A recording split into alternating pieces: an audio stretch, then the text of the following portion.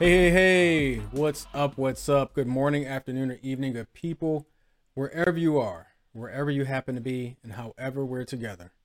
Thank you for being here. I'm Dave. This is Dave's Head. So, what's in my head? About a week ago or so, Major League Baseball, the writers, had their annual Hall of Fame vote. And once again, no Barry Bonds, no Sammy Sosa, no Mark McGwire, no Clemens, no Schilling, I believe, either.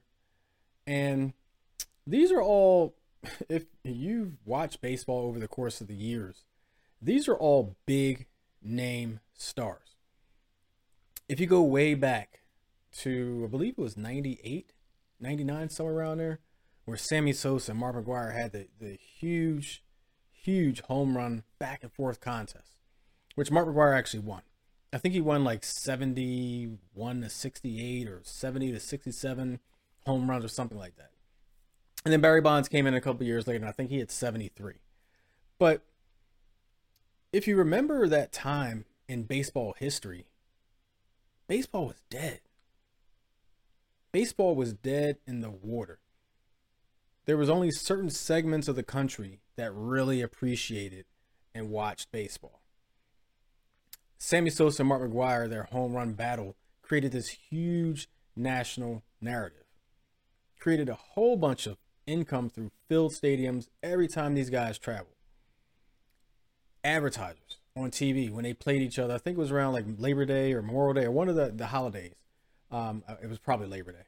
But they had this huge like 2-game series between the Cubs and the Cardinals, if you remember. And I think McGwire hit like 2 home runs, Sammy hit 1 or some sort of combination of that. But it was like one of the most watched events, regular season 2-game series in a long time. And Major League Baseball made a lot of money off of this. A lot of money off this. This home run battle between Sosa and Mark McGwire, the Curt Schillings, Red Sox with the Boston Red Sox, Clemens with the Yankees, and I think he pitched for the Astros as well.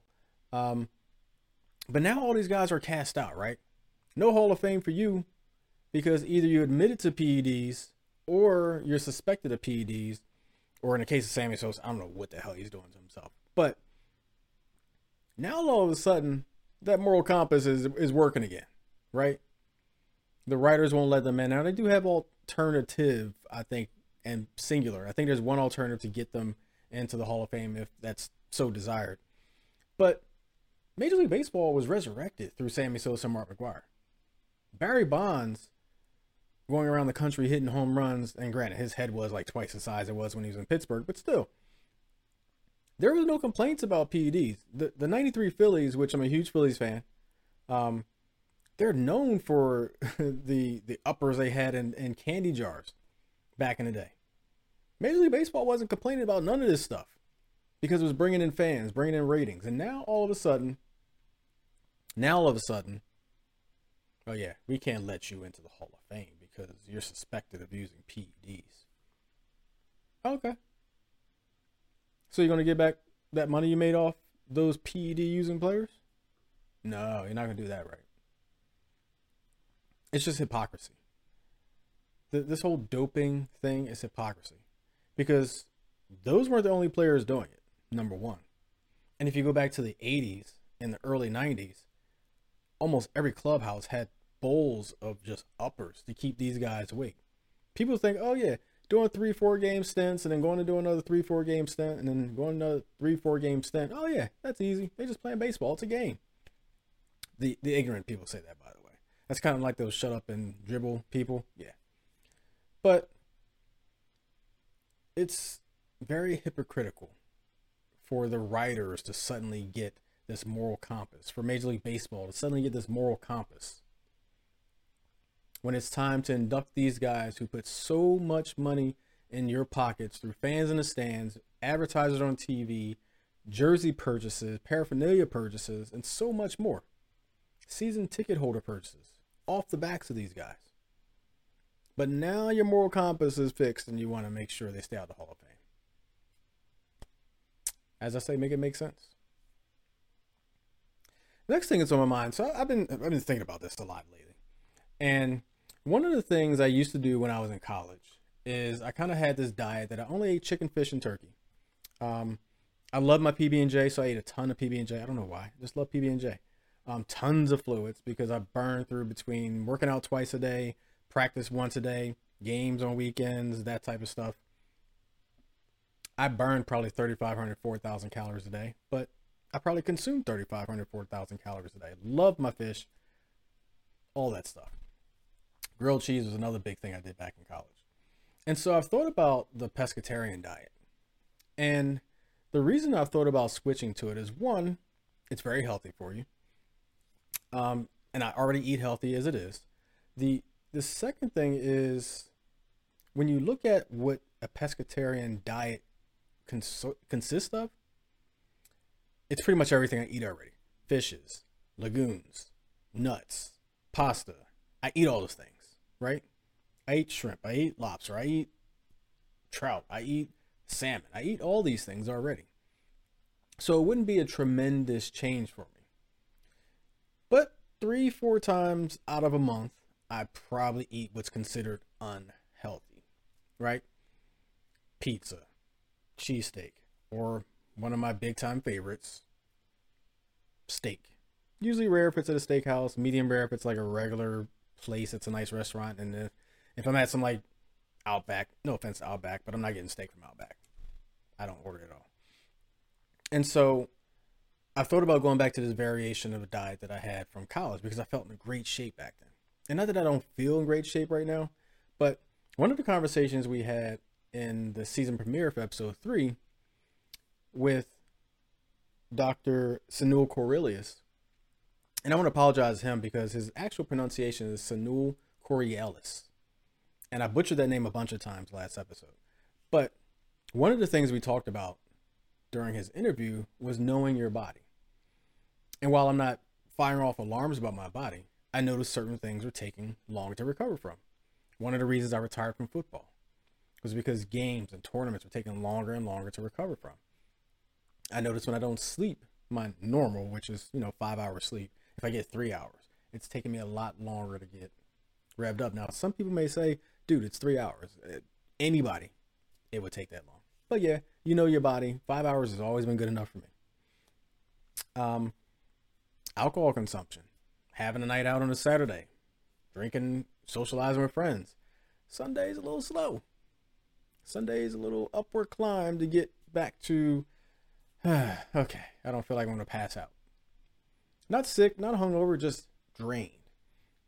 And so one of the things you can do about that is improve your diet. That way your body is able and willing, really, to consume some of the bad habits you have, but just work through them. And so pescatarian diet is something I've looked at. I'm looking at, certain changes this year. I've been looking at, relationships, those types of things. I said by the end of this year, somebody's daughter is going to be celebrating New Year's Eve with me on a beach because I already booked my trip for my birthday and New Year's Eve. So somebody's daughter is going to be celebrating my birthday and New Year's Eve, but as in a capacity, right? It's one of my goals. I have this board. If you've been to my house, either house, I have a whiteboard in my office. And I have this thing which adopts the large rocks, small rocks, and sand. Or some people could say large rocks, pebbles, and sand. But essentially, the way this works is large rocks are the important things to get done, right? They aid in your progress. They aid in your retirement. They aid in your financial savings and planning, that type of stuff. Small rocks, or some people say pebbles, small rocks are really, they're kind of in between, right? They're kind of things you need to get done, but they're not as important as the large rocks. And sand are really the things that you can just fire off really quickly, but they also aren't that important. And so the idea behind it is if you put large rocks into a jar or a bucket and then put the small rocks or the pebbles and then put the sand, everything will probably fit, right? You'll be able to get a lot more done. But if you put the sand in first and then put the small rocks you're not going to get a lot of large rocks done. And so that's kind of the philosophy. And I think I might have talked about this before in a previous episode, but it's kind of in alignment with some of the goals I've created. I don't do New Year's resolutions. I do goals. I do things I want to accomplish throughout the year. And so ironically, and I'm not even going to look at the board because I have the board pretty much memorized, the categories I put things in don't align with really their importance. And so all of my sand is completed already for this year, and we're not even through February yet. And so I have my small rocks or my pebbles still to get done, and I have a few large rocks that one take more time, but also are very much high risk, high priority, high reward type of things. And one of those things I have in my large section, which I actually don't have any of my large on my board, it's all up in here, pointing to my head for those not watching, is by the end of this year, somebody's daughter and me will be cracking bottles of champagne on a beach somewhere, and enjoying, that type of bliss. So we'll see. We're going to work to make that happen at some point. Once I get through the longest divorce in the history of divorces. But it takes me to the next thing that's on my head, which is this apathy that I've kind of grown into with what's happening with our U.S. government. When I first voted in 2000, very first time I voted was in 2000. And yes, I voted for the Republican, which I believe was George Bush. But when I first voted in 2000, and fun fact, my very first vote had to be provisional because I moved like a month or two before, and so it wasn't quite my district, but it was where I should be voting if it was transferred in time. Yeah, crazy stuff. Fraud, according to some. But when I first voted in 2000, I was very much into politics. I was full in researching, and granted, this is not the Google era that we're in now where you're able to readily pull a bunch of information about someone. My thing was looking at newspaper clippings, looking at TV advertisements, and kind of picking out things that didn't sound right to me and seeing if they were actually true or if they were just some partisan hack trying to use one bad word to create a whole different narrative. I was doing this in 2000. But the thing is, I've gotten more and more detached from what I call the DC shit show because of what I've seen the second really decade, or a little before the second decade I've been voting. From 2000 to really 2005, 2006, it was normal-ish type DC stuff, right? Towards the crash that happened in 2008, and that time, things started getting very cartoonish to me.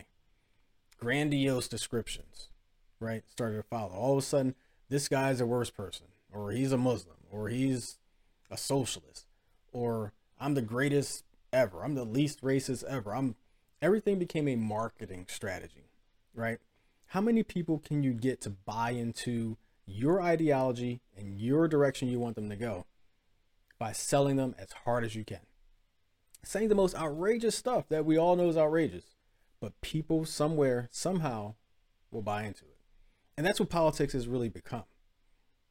I've been asked to run for office. I refuse to. Why? Because I cannot, in my heart of hearts, I know I will not be able to deal with the bullshit of politics, to be fully blunt. There's a thing in what we call the hood called ratting on someone, right? It's supposed to be, something you don't do.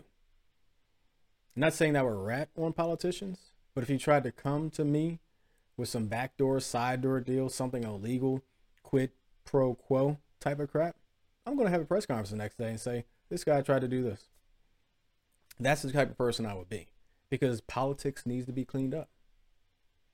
The only way we're going to get forward in this country and doing things that actually help the people, which, that's what the elected politicians are supposed to do.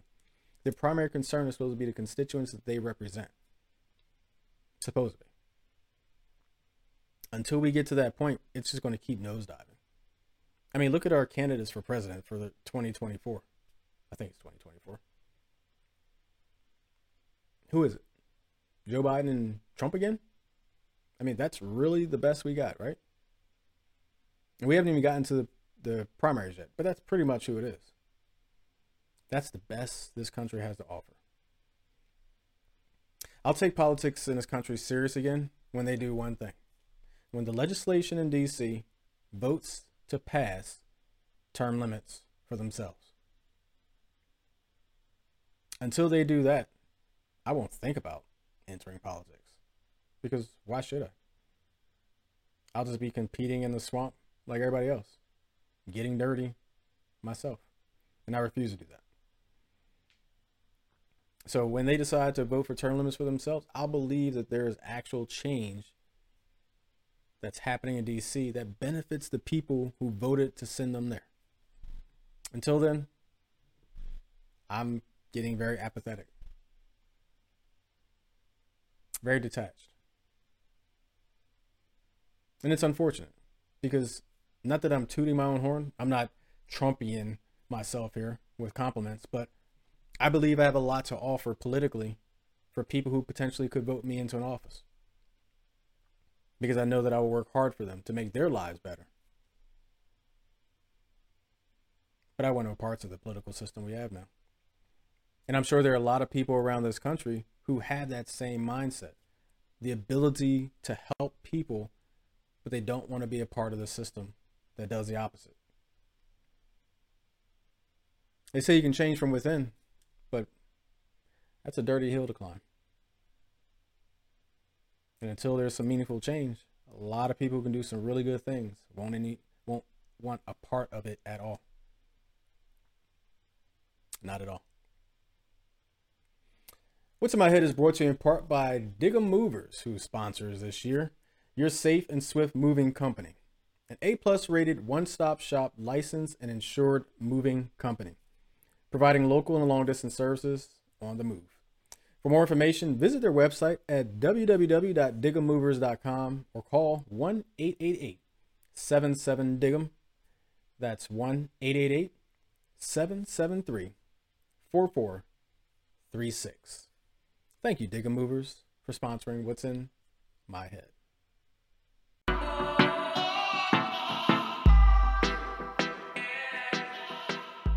So Polaris, which is polarisproject.org, is, quote, leading a data-driven social justice movement to fight sex and labor trafficking at the massive scale of the problem.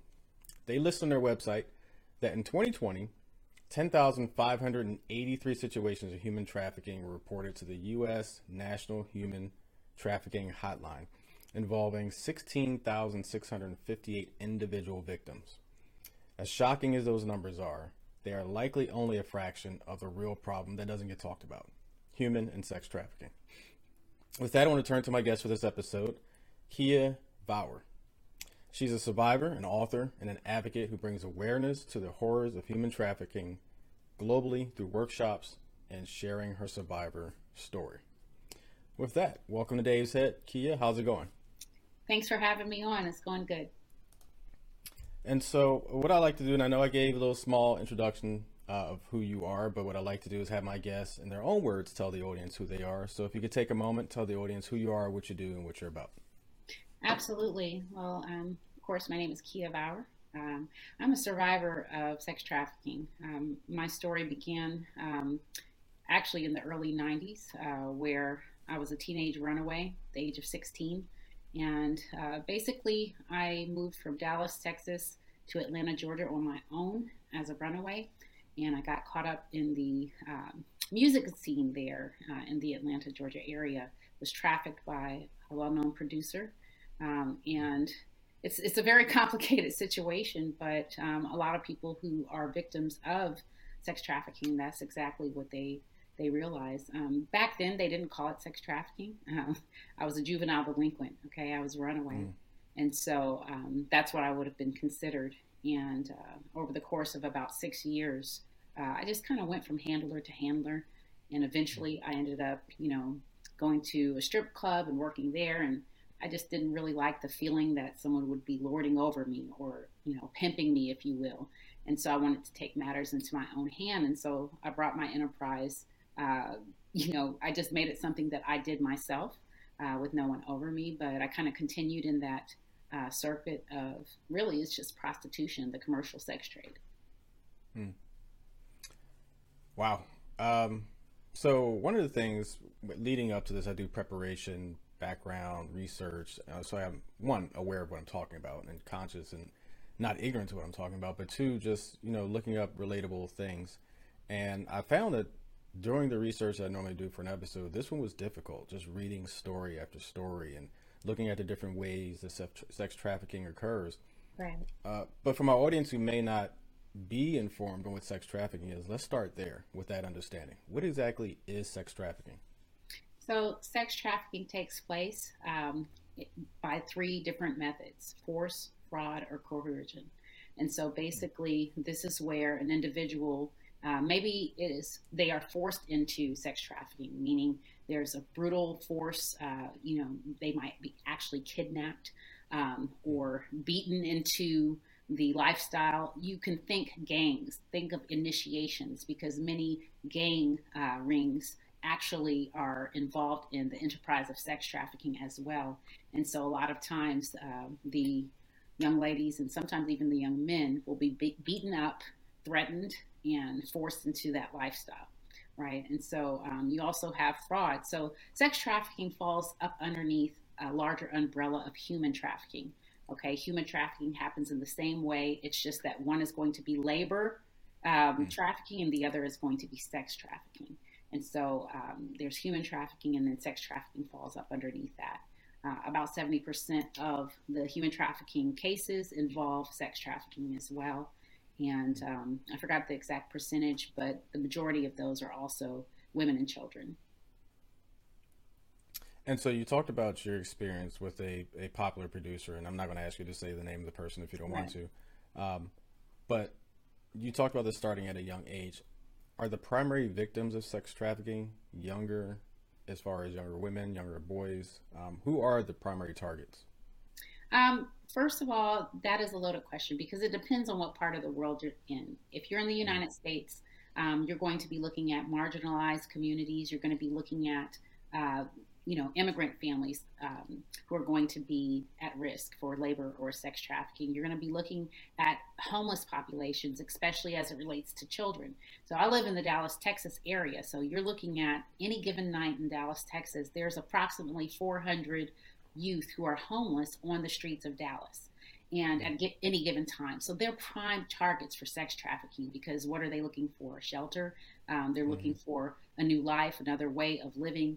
And, the opportunities are endless for the trafficker who is going to come and target those individuals.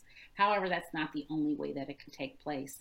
The internet is a huge place. If you're looking at Mhm. pornography, a lot of those individuals were captured, right? It is a forceful situation. Some people were drugged. And so every time that someone is clicking on a link and going to a website, or every time someone is downloading pornography, oftentimes the individuals are children. And so if you're looking at a 12, 13, 14-year-old young person, you wouldn't even know their ages necessarily. But you are participating in the trafficking of those individuals. And so when you're looking at targets, that's kind of where you want to start as your baseline. Gotcha. And obviously, probably the most popular movie that I could think of is Taken. The Taken series with Liam Neeson, I think his name is, Right, as the right. star. And that's, typically when you think of kidnapping, even sex trafficking or human trafficking, you think of those types of situations initiating it. But what you just pointed out was homelessness, runaways, gangs, things you just wouldn't think about leading or being a catalyst to sex trafficking. Yes, and children are particularly at risk. I would say, even look at foster care systems. There are Mm, predators and traffickers who specifically seek out opportunities to house children.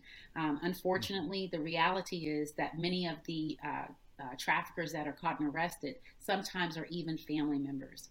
And so there are right. percentages and statistics on how many people are captured or involved in sex trafficking. So when you think captured, just think they are under the control of this person. If it's happening in your Mm, home, you are captured. So it's not going to look like the movie Taken in that instance, but you are mm, still forced into a lifestyle, and there's no way, or little or no way, for you to feel like you can get out and get the help that you need. And so these are mm, just some of the ways we need to think about how this happens on a daily basis. Not to say that there are not times where people are kidnapped in the way that you see in Taken, because that does Mm-hmm. happen, especially when you're looking at globally what happens in certain parts of the country more than others. But 9 times out of 10, you're going to see this more within school systems, within foster care systems, institutions that are already established, as well as what's on the peripherals, as far as, within the community, those who are homeless population and things of that nature. I gotta say, it's kind of troubling to mention adoption in there because I have a really good friend of mine. She came on, I believe, 2 seasons ago and talked about the adoption process, and it's one of the things she's passionate about. And it's also just not one of the things you don't think of adoption being a conduit for that, but I mean, you think more of abuse when you think of trouble with adoption, right? Um, Right. It but yeah, does. I mean, I It guess does depend on it's the like extreme to which the individual is seeking out these experiences mhm, and what they would consider opportunities to exploit. And so that's not saying that the entire foster care system is compromised of predators, but mhm. wherever there are children, wherever there are marginalized individuals who have little or no voice, then you will have traffickers, you will have predators. So let's focus for a second on people who look like myself and yourself. It's not really something in the forefront of our minds to think about sex trafficking or even human trafficking in ghetto and inner cities, those types of situations. But just from what you just spoken about, answering a few questions, it's clear that that's a problem as well that's not discussed. But do black people need to be aware of sex trafficking? Absolutely and positively. When you're talking about marginalized populations and you're looking at socioeconomic, information, you're talking about communities that are targeted specifically because of even some of the ways in which prosecutions take place in sex trafficking cases. You're looking at the trafficking of Black women. Basically, the trafficker is already aware that they will get less jail time if they are trafficking a Black individual. It's a reality. It is a reality that we need to be Wow. aware of. About 40% of all sex trafficking cases in the US are compromised of Black women. 40%. Okay, and so Wow. let's really look at that. And so you're looking at, according to the FBI, 57.5% of all trafficking cases where there are arrests made are against Black children. So, yeah, we have quite a bit of a reason to be concerned about sex trafficking because of the way in which it affects us. There's a documentary called Black and Missing. I'm not sure if you're aware of it or not, but Mhm. it details in depth about this situation that we find, our unique situation that we find, and our voices many times being just kind of cast off to the side unless you have advocacy, you have groups and lawyers and people in the community who are decision makers who are able to get out in front of the cameras and say, listen, this needs to stop. And so there is a report that I really would like more people to get their hands on, especially in the Black community. It's by Cheryl Nelson Butler, and it's called The Racial Roots of Human Trafficking. And so this is not a new problem. This is not a new issue. But if you read that report, it really gets into a lot of the nitty gritty of, the origins and how things came to be, right? Why we're dealing with this and the way that we are in our community specifically. Hmm. So yeah, that's definitely a report that I'm going to actually in post production. I'll put this up on the screen, Okay. but and I'll put it on my website and everything as well. So I want to turn to a spin-off on that. So it is important, and I didn't realize the numbers were that high with black people and minorities and people in general. What's the biggest problem there? If it's is it just that we're not aware of it and knowing how to take precautions? Why is that number so high? I do believe that awareness has a big part to do with it because, you hear of these different situations, you hear of what's going on, but you don't realize just how close it is to you, or you Mm-hmm. take for granted that this could possibly happen to you or someone that you love. And so, you look at the school systems and you look at the way in which trafficking is taking place, just with something as simple as some of the gaming apps that the children are a part of, and that they engage with, on a day to day basis. When you're looking at a lot of the sting operations that go down, they are actually on these gaming platforms posing as children.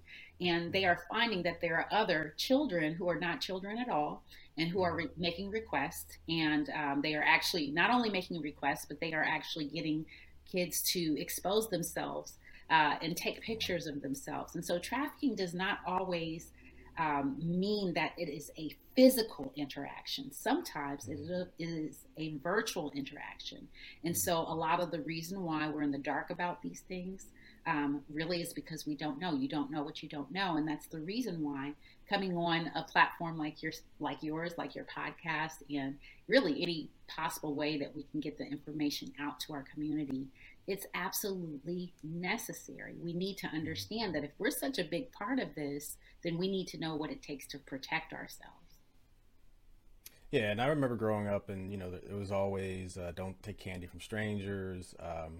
Forget the code word we had. It was something creepy where you're supposed to yell out if somebody approaches you. But this was all very personal, right? Back then, it was always snatching a minivan. Don't go towards the minivan, that type of stuff. But like you just said, it's cyber, it's gaming, it's social.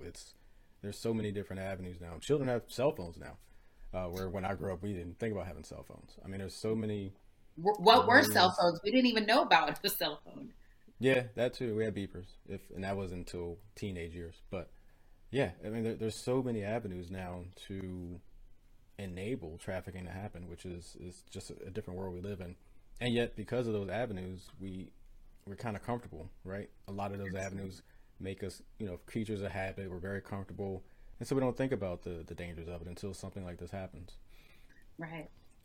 I want to look at the United Nations Office of Drug and Crime, GIF, so Global Initiative to Fight Human Trafficking, published a manual entitled Anti-Human Trafficking Manual for Criminal Justice Practitioners. In it, they state, quote, trafficking in persons has three constituent elements. The first being an act, which is what is done, the means, which is how it is done, and the exploitative purpose, which is why it is done. If you could just talk for a brief moment about those three elements and how it has sex trafficking really being so prevalent and troublesome to combat. So the first one, please forgive me, the first one was how it's done, How what is done, the act. what is done, the act.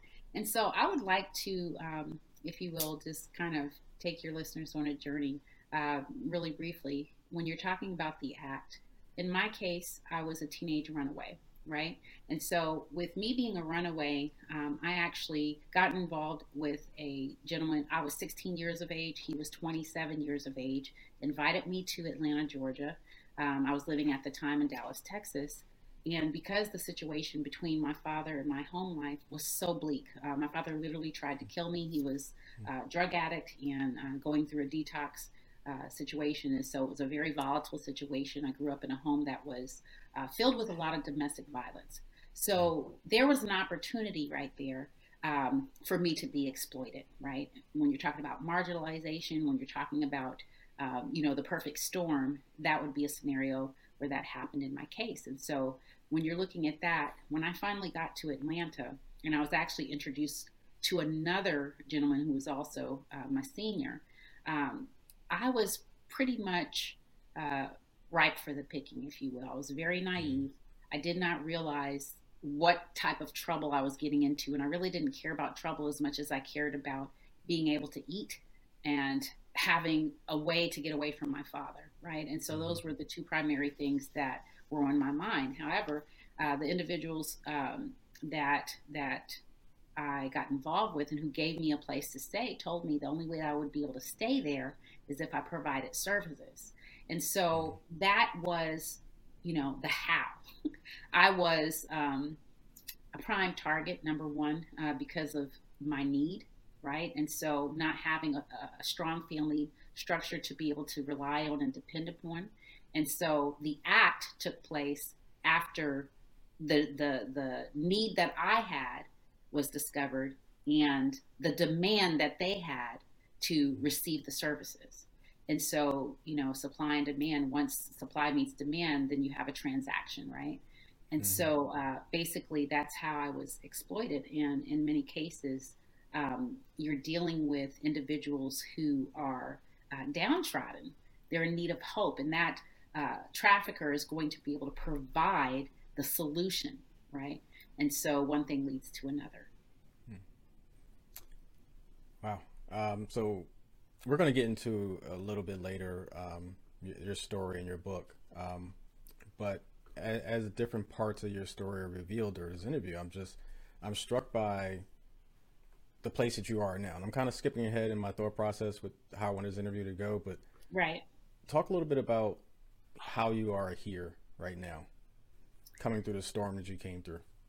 Right. And so, wow, how I'm here right now is just the process of healing that I experienced after 1997 when I came out of that lifestyle. There was a long road ahead, and I went through a lot of counseling. I initially rejected counseling, but I did finally embrace counseling. And I was kind of in and out for a number of years, in and out of mental institutions, and just trying to figure out why, how do I get out of this? And after that long road and all of that engagement with finding out what was going on with me, being able to overcome a lot of things mentally and getting the support system in place that I needed, it brought me to a place where I said, you know what? It's not possible for me to have gone through all of this and then not turn around and give back and not find a way to help others who are stuck or coming out of the lifestyle and trying to figure out how in the world they're going to get direction. And so that kind of led me to the place where I am right now, where, I provide workshops, I go into schools, I talk with churches and organizations, pretty much anyone who will give me their platform for just a little bit to share with them what is going on and how to combat it in their lives, right? And so it's so much bigger than me, but I really firmly believe that in your life, whenever you experience a pain point, some calamity, some tragedy, some trauma, that the reason that you go through that we'll never really know. But one of the reasons I've found is to be able to turn around and have the capacity to give back to someone and to be able to be on their level. And they're not going to feel like you're, over them and superior to them. They're going to understand that you come from a real place. And so I think that it was necessary for me to go through, when I look back, what I did so that now I can connect with people and do a service to get many people out, right? I always say Harriet Tubman would not have been as effective as she was with the Underground Railroad had she not been a slave and understood the slave mentality and the process, and also understanding the slave master and knowing how to bridge that gap to create a space that brought others to freedom, right? And so that is the gift of trauma. Yeah, that's a great analogy, because it's really hard to relate to people and speak to people, whether you're genuine or not, if you haven't been through potentially what they've gone through and maybe even worse. And so I'm very passionate about giving back. So we have a very different story, different traumas in our lives, but it's one of the reasons I also choose to give back, because someone somewhere is going through something I went through. And so that's kind of the way I approach giving back as well. So I definitely, absolutely appreciate that. And the journey you've taken to get here. Many people in the minority community don't really turn, regardless of what the trauma is, turn to counseling. It's something that's either we're ignorant of what it involves, we're very critical of the idea of it, the mantra or the aura around counseling, or sometimes it's a finance thing as well, occasionally. But it's very good that you chose counseling and chose not only to seek counseling but give counsel to others as well. So I definitely appreciate that. Absolutely. And it wasn't an easy process when you're talking about you hit on a lot of different points, finances and these different things. I had to pursue counseling over this took many years. And so I would say to anyone listening that if you find yourself in that place where you don't feel like you can quite afford it, continue to pursue it, pursue podcasts, pursue books that are written by licensed professionals, professional counselors. Seek a way to help yourself until you're able to sit down in front of a counselor. And my grin for this episode, if you haven't listened to my podcast before, there's a segment called My Grin, which is Great Reason to Be in Love with Now. And I actually talk about, for this episode, something to help push you through, you had a rough day, you had a rough situation. It's, I'm not going to tease it too much, but it's kind of touching on this a little bit. But so next to last Q&A question. So I want to talk about, and I know it's very, very wide scale differences between sex trafficking here in the U.S. and abroad. But just holistically, as a general question, what's the best thing someone can do to avoid becoming a victim of sexual trafficking? I think the first thing that they can do is know what it is and what it looks like in their city. And so I would educate myself. Google's your friend. Uh, Go on Google and begin to research it. You know, it doesn't take that long. So many things. If you just put sex trafficking, you know, Baltimore, Maryland, uh, put organizations, and then you will see what it looks like in your area. And then you'll also see what resources are available to help either yourself or someone else who might be going through a situation. Because we hear things, right? And so just the other day, I had a lady tell me that she had an experience in the Walmart parking lot where she had to actually get a manager involved. She had to bang on the window because they were about to close, and there were two different cars in the parking lot who were trying to corner her. And so, you know, in a moment like that, you kind of need to know what to do. And Mm-hmm. so, the first thing and the only way you would really know what to do is if you are researching that this is even happening in your area. And then you know, okay, these are the steps I need to take. And so, yeah, educate yourself, number one. Gotcha. Yeah, I hearken it to buying a house. And I was thinking about this while you're answering that question. But when you buy a house, you look at the neighborhood crime rates, right? You're shopping different areas. You want to see what's going on. It's kind of the same thing. If there's something that is either important to you or you're concerned about happening to you or your loved ones, you want to do the research. Look at the areas it's happening. If you have friends and family traveling to Atlanta, you want to give them warning about this potentially being a problem down there. So definitely awareness and education. I can definitely see where that would be number one. Absolutely. So, last question. Let's talk about your book. I've been waiting to hear about your book, 1000 Elsewhere, A True Survivor Story, and your personal journey of survival. What's the most important thing you want readers to take away from your book? Well, the first thing I want them to know, this is not a how to book, this is a memoir.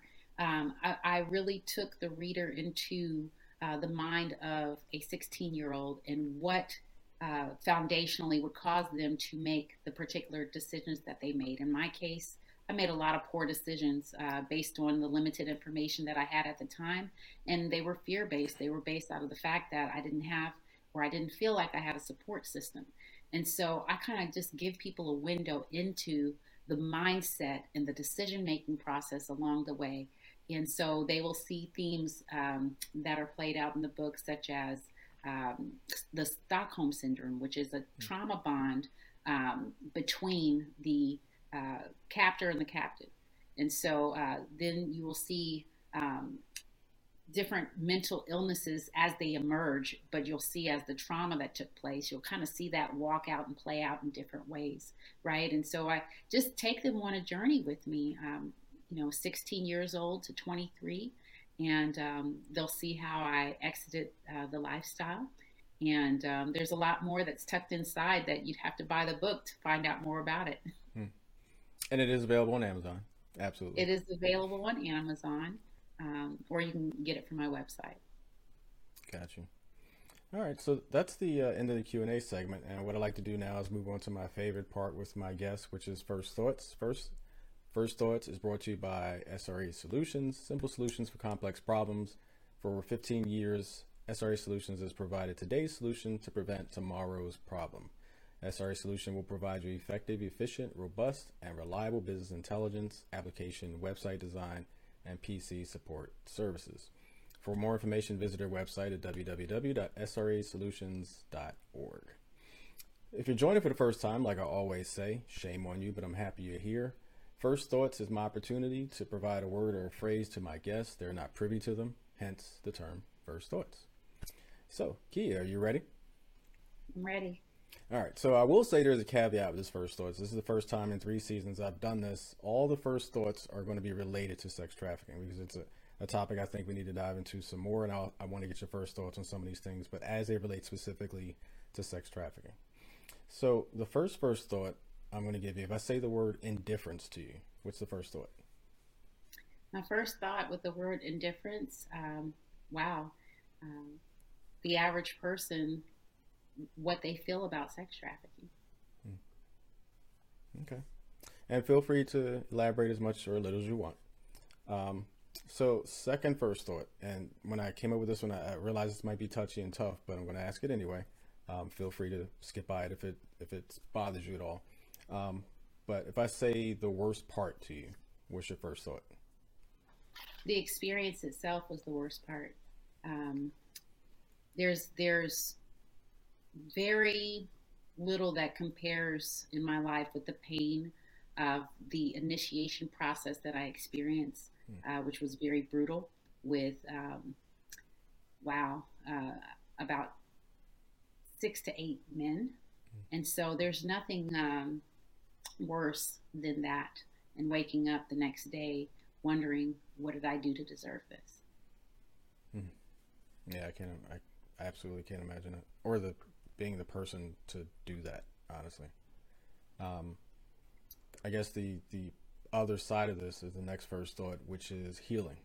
If I say healing to you, what's your first thought?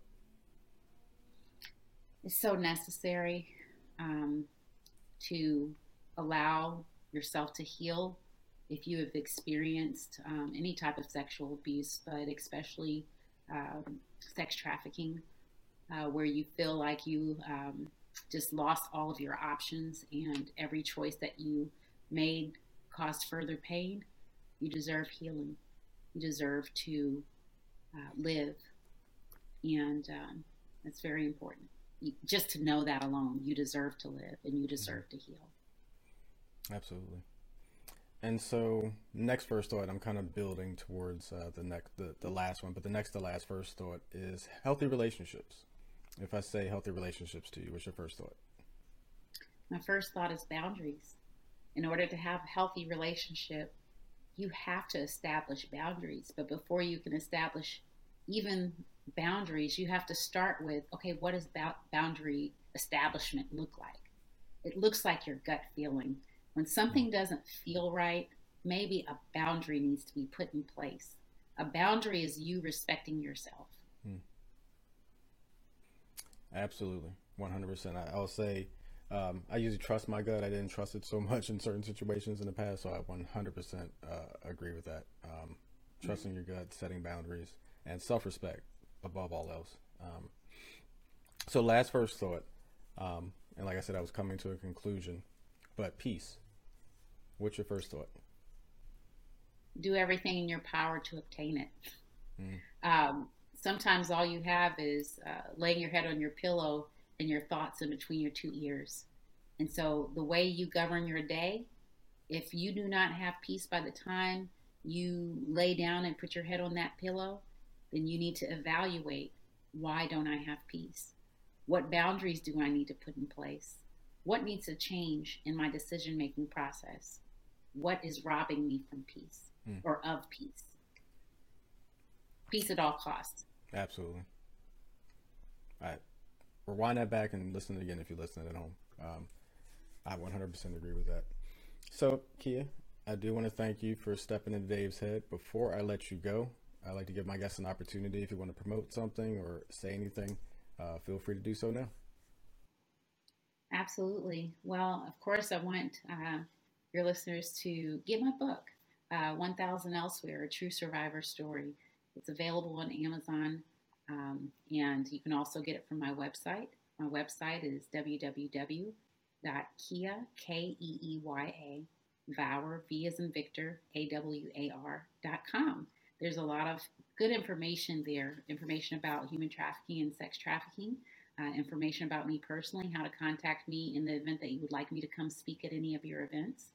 And so there's a lot of fun stuff that we're looking forward to in 2022, and that would be the spot to be if you would like to know more. All right. Thank you. Little fun fact to end with. So, if you listened to the last episode, you know I kind of butchered my guest name a little bit.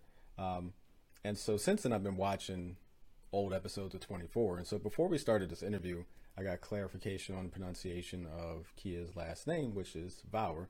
If you watch 24 at all, you know Jack Bauer is the main character on all the 24 episodes. So it was very easy for me not to butcher your last name this episode. So I do want to thank you for joining and stepping into Dave's Head. Thanks for having me, Dave.